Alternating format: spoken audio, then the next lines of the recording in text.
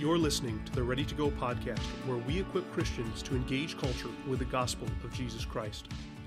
Welcome back to the Ready to Go podcast. I'm your host, John Christensen, again joined by evangelist Jeff Framke.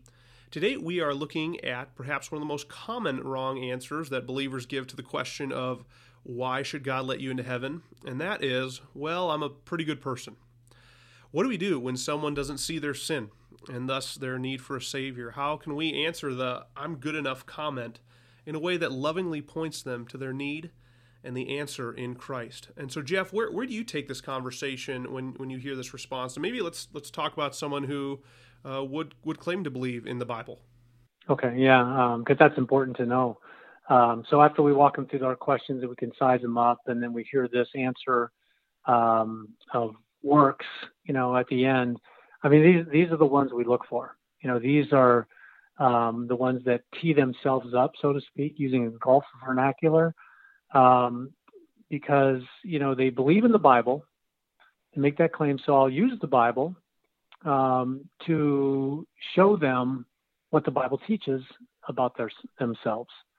So it might it might look something like, hey, the Bible says in Romans chapter 3 that there's none good, no, not one, that there's none who is righteous, not even one, that all have sinned, chapter 3, and fallen short of the Bible. So that's what the Bible says, that we've all sinned and there's none good. Does that kind of give you a pause a little bit? Because you just claimed that you were good, but the Bible says the opposite. And if it's okay with you, I'd like to explore and show you what the Bible reveals about our true self. Is that okay? Okay. Well, I'm going to walk you through the moral standards of God, which are the Ten Commandments. The Ten Commandments were given to us, and they're like a mirror that you hold up to yourself so that you can see how God sees you according to his standards, the Ten Commandments. So the Ninth Commandment says, thou shalt not, ever tell a lie. How many lies have you told? I'm going to go through this kind of quick, John. Eighth Commandment, thou shalt not steal. Have you ever stolen anything? Third Commandment, never blaspheme God's name. Have you ever used his name to express disgust, swear a word?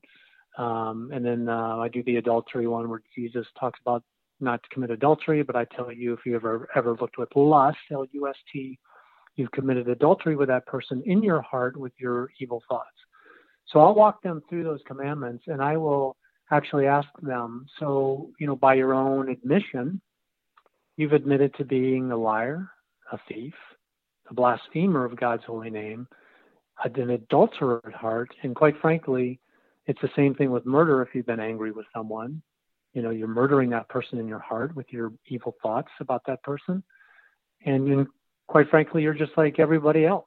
We've all broken all the commandments, every one of them.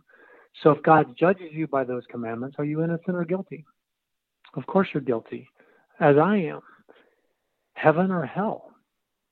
I mean, that's a tough question, because now it's just like they're condemning themselves. But if the Spirit's working, they will say, well, I guess I could see it's hell. Yeah, and it has to be, because that's based on your performance and my performance. That's what we deserve. Do you see that now? Because now the good news of what God did for you makes sense, because he's a loving, merciful, kind God. And so he did something, 2,000 years ago for us to escape, the punishment and the judgment to come. And that was Jesus. So I would go through, the rest of the gospel at that point. So, it's, I got to give, credit to a guy that's really helped me in my evangelism walk, and that's Ray Comfort, who's really, his Living Waters ministry has got so many opportunities for everyone to go to that YouTube channel or his website and look at all these. He's got hundreds of short form videos of witnessing encounters using the law. So I would highly recommend that. And it really is one of those things that's caught more than taught. And so when you see someone else doing it, it really makes sense. It's like, oh, that's how that's done. And I could totally do that. And I love how well you do that, Jeff, and I really love using that method too, the 10 Commandments, and even just bringing them through a few of them, like adultery and murder and stealing and a couple of the big, at least big ones in their mind that are bigger than the other ones. And then what I really appreciate, Jeff, is how you are always using these things to try and move people to the gospel. Can I just ask, too, how do you go about this, Jeff, without sounding condescending or arrogant or attacking? Kind of what are some of the ways you do that? Because obviously you're you're saying, okay, so by your own admission, you're a thieving, lying, adulterating, blaspheming, what go down the list. And then you pose that heaven or hell question. How do you really try to make sure that comes off as gracious as possible? Yeah, I put a little spin on the version I even gave you, because when I take them through the first couple of ones, lying and stealing, I'll point to myself and say, I'm a lying thief. What are you? Just to make sure they're tracking. And, I point to myself as the lying thief, and then those who admitted guilt, I want to hear that confession, that same confession. So we're all in this together. It's the me too. Yep. Me too. Me too. That's instead of pointing a finger, we all suffer with this. We're all in the same boat. Yeah. And I think that really is one of the keys, and I see you doing so well, is including yourself in that. And that, I think, helps take that edge off of it. I'd love to ask you too, Jeff, just, while I still have you here, how do you do this with someone who maybe doesn't necessarily believe in the Bible? And I think most people, if you're asking them about heaven and they believe in heaven, then they would have some, familiarity with the Bible, so you can use this method. But what do you do with people who maybe don't, or how do you kind of shape this or use this method? Yeah, to me, I know that the gospel, and this is Romans 1:16. You know this, John, in your sleep. The gospel is the power. It's the power of God for the salvation of all who believe. So ultimately, I want to get to the gospel, as you said, and I will use the same method with a person that, doesn't believe in the Bible and believes in, like, there's a heaven. I'll use the same method, but I won't use, Bible terms. So I'm not going to say, hey, let me walk you through the 10 Commandments. You could get someone tuning out at that point. But I will instead say, hey, I've got this great thing. It's called the good person test. You profess to be good, and that's great.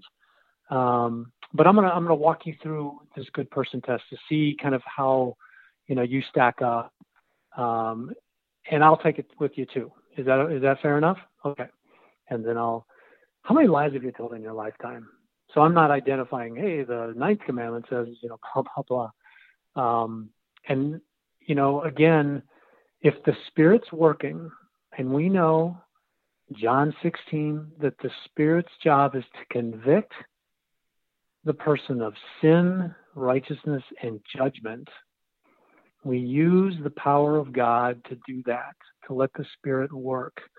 So we want to instill in that person the standards of God, even though they don't know that those are the standards of God, though they recognize them as the 10 Commandments, but we're not going to, offer that up right away. And then let the Spirit work so they can see. It's like, hey, man, by your own admission, you're a liar, you're a thief, you're a murderer, you're an adulterer at heart. So does that concern you at all? Those are just, some 4 questions that I've posed. So, anyway, it's to get that Spirit, the Spirit of God working in that person through the standards of God. Yeah, that's awesome. I love that good person test. I think it's a great word too, Jeff, just always reminding us of, and I need this all the time, that it's God that has to work. We'll plant and we'll water, but it's God who causes the growth. Well, next week, Jeff will be with us again, and we are going to begin a short series talking about common worldviews that we encounter and how we engage them as witnesses for Christ. We'll be starting next week with the worldview of Islam. How do we lovingly share Christ with our Muslim neighbors? And so I hope you'll join us next week. But until then, keep sharing Jesus. Let's go.